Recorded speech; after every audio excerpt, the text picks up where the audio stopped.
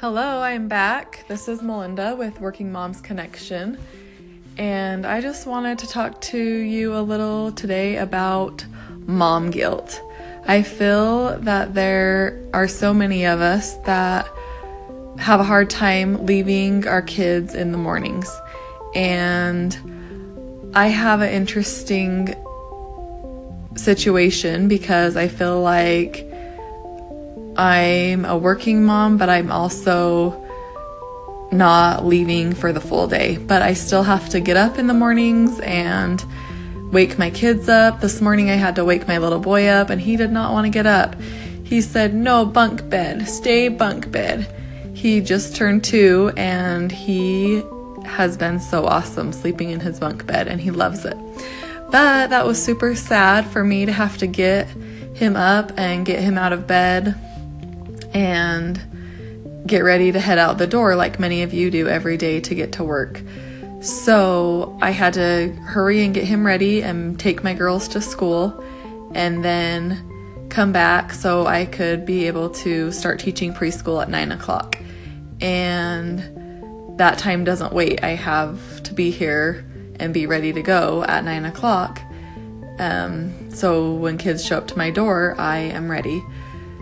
And I know that's like a lot of you when you're going to work and you have to be there at 7, 8, 9, 10 in the morning. And that's not really a negotiable option.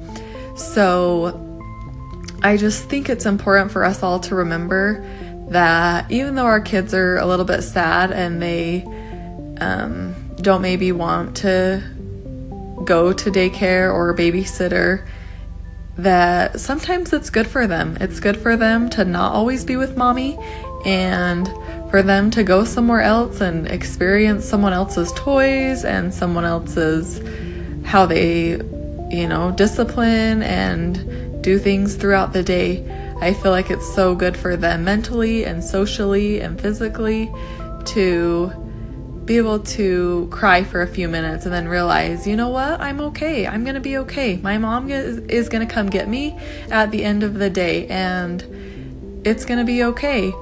And I've read a lot of your comments about going to work and just feeling super guilty and don't know if you can do it and how to do it. And I think the one thing that we just need to tell ourselves is to remember that they're going to be okay.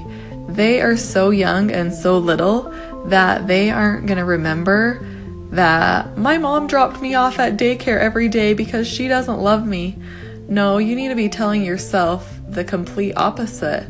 My mom loves me so much that she would work for me, that she would take me to daycare so she could make money so I can be able to have the things that I have. And I think that's so important for us to remember as moms, that we are doing the best that we can and the best that we know how.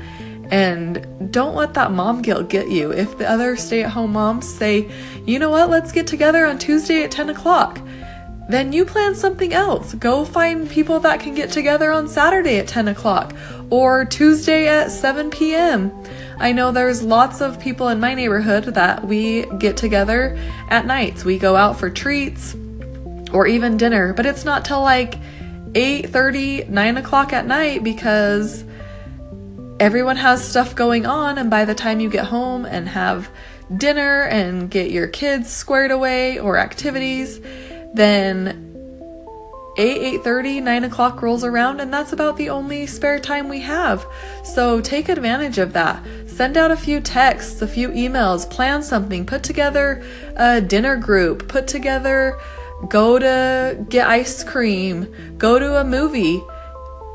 We planned a movie a few weeks ago and it was so much fun. There were about 13 women that went to a movie at 9 o'clock at night. And there's so many things to do to get together and fill that social cup. And I know it's hard when people are planning get-togethers on Tuesday morning because most of us can't do that. I can't do that either because I'm working. And I just think it's important for us to remember that we all need to reach out and try to do things instead of just complain that there's nothing for us.